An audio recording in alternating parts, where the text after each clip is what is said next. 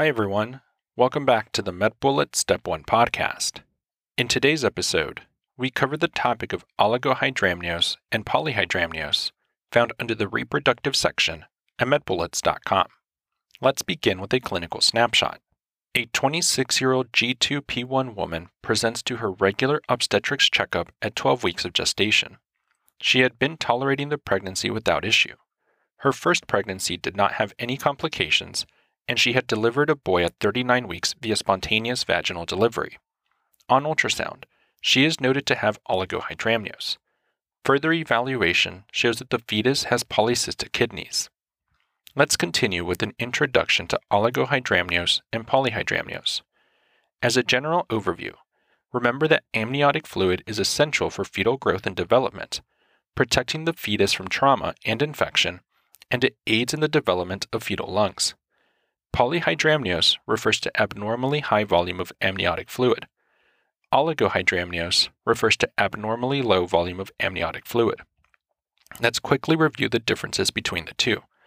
In terms of the epidemiology, polyhydramnios is present in 1% of all pregnancies, whereas oligohydramnios is present in 11% of all pregnancies. In terms of the etiology, polyhydramnios may be due to a congenital anomaly, which is most common. For example, fetal gastrointestinal tract blockage, such as from esophageal atresia and other intestinal atresia. It may also be due to twin-twin transfusion syndrome and maternal diabetes. Oligohydramnios may be due to rupture of membranes, which is most common, as well as fetal urinary tract blockage, such as from polycystic kidneys, posterior urethral valves, and renal agenesis, or due to maternal substance abuse. In terms of the prognosis, polyhydramnios is usually associated with a good prognosis. For oligohydramnios, the mortality rate is high, particularly if diagnosed in the first trimester. Oligohydramnios can increase the fetal risk for chest wall fixation and pulmonary hypoplasia. Furthermore, the prognosis may vary depending on the etiology, such as in renal agenesis, where the mortality is 100%. Moving on to the presentation, many patients will be asymptomatic, but there may be abdominal discomfort if it is severe. On exam, one may note a large uterus and polyhydramnios. In terms of further imaging, ultrasound is indicated for all patients. Specific findings are that it can assess for amniotic fluid index. This is calculated by dividing the abdomen into 4 quadrants and using the largest vertical pocket of fluid to estimate the total volume. Polyhydramnios refers to an AFI greater than 24 centimeters. Oligohydramnios is an AFI less than 7 centimeters. Ultrasound is also helpful to perform a fetal structure survey. This may also visualize any congenital abnormalities. With regards to the differential, make sure to think about twin-twin transfusion syndrome, with key distinguishing factors being that this will present with a monozygotic twin pregnancy with anastomotic vessel shunting from one fetus to another. In terms of treatment, medical options include prostaglandin synthetase inhibitors. This is indicated to reduce amniotic fluid volume, maternal discomfort, and for preterm labor.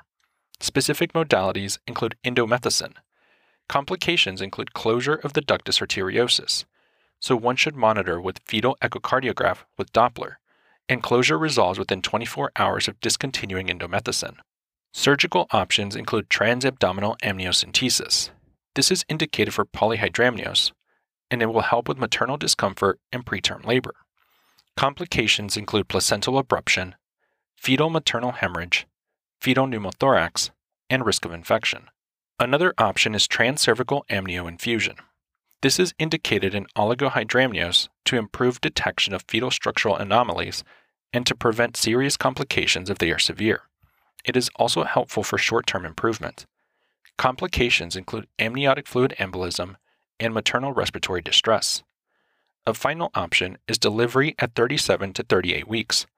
This is indicated for idiopathic oligohydramnios. And lastly, complications related to oligohydramnios include chest wall fixation and pulmonary hypoplasia. Now that we've discussed the major points relating to oligohydramnios and polyhydramnios, let's walk through some questions to apply what we've learned and get a sense of how the topic might be tested. For the first question, consider the following clinical scenario. A 1-month-old boy is brought by his parents to an orthopedic surgeon for evaluation of bilateral club feet. He was born at term to a G1P1 mother but had respiratory distress at birth. Furthermore, he was found to have club feet as well as other extremity contractures. Physical exam reveals limited range of motion in his arms and legs bilaterally, as well as severe club feet. Furthermore, his face is also found to have widely separated eyes with epicanthal folds, a broad nasal bridge, low-set ears, and a receding chin. Which of the following conditions was most likely seen with this patient in utero? And the answer choices are Choice 1, anencephaly, Choice 2, duodenal atresia, Choice 3, juvenile polycystic kidney disease, Choice 4, maternal diabetes, or Choice 5, spina bifida.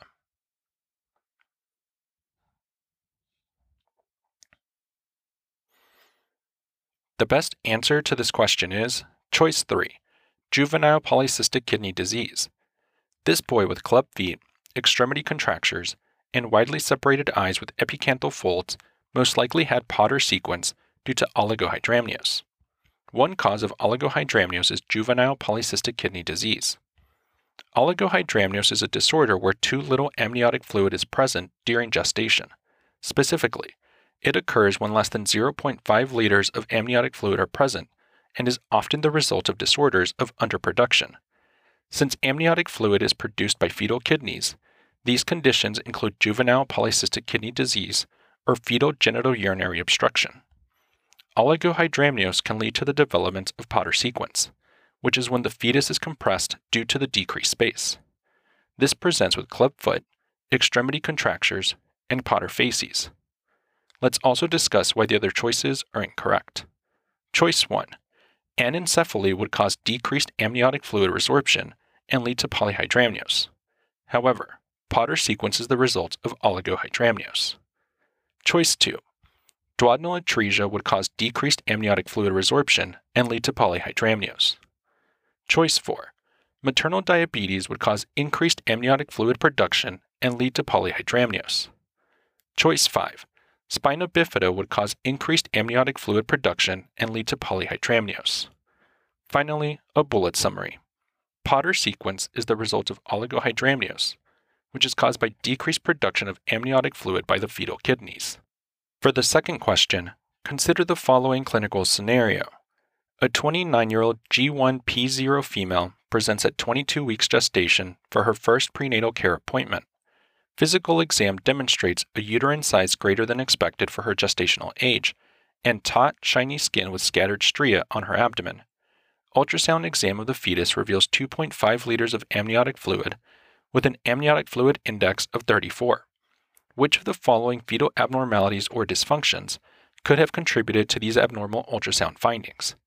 And the answer choices are Choice 1, renal agenesis, Choice 2, pulmonary hypoplasia, Choice 3, duodenal atresia, Choice 4, posterior urethral valve, or Choice 5, polycystic kidney disease.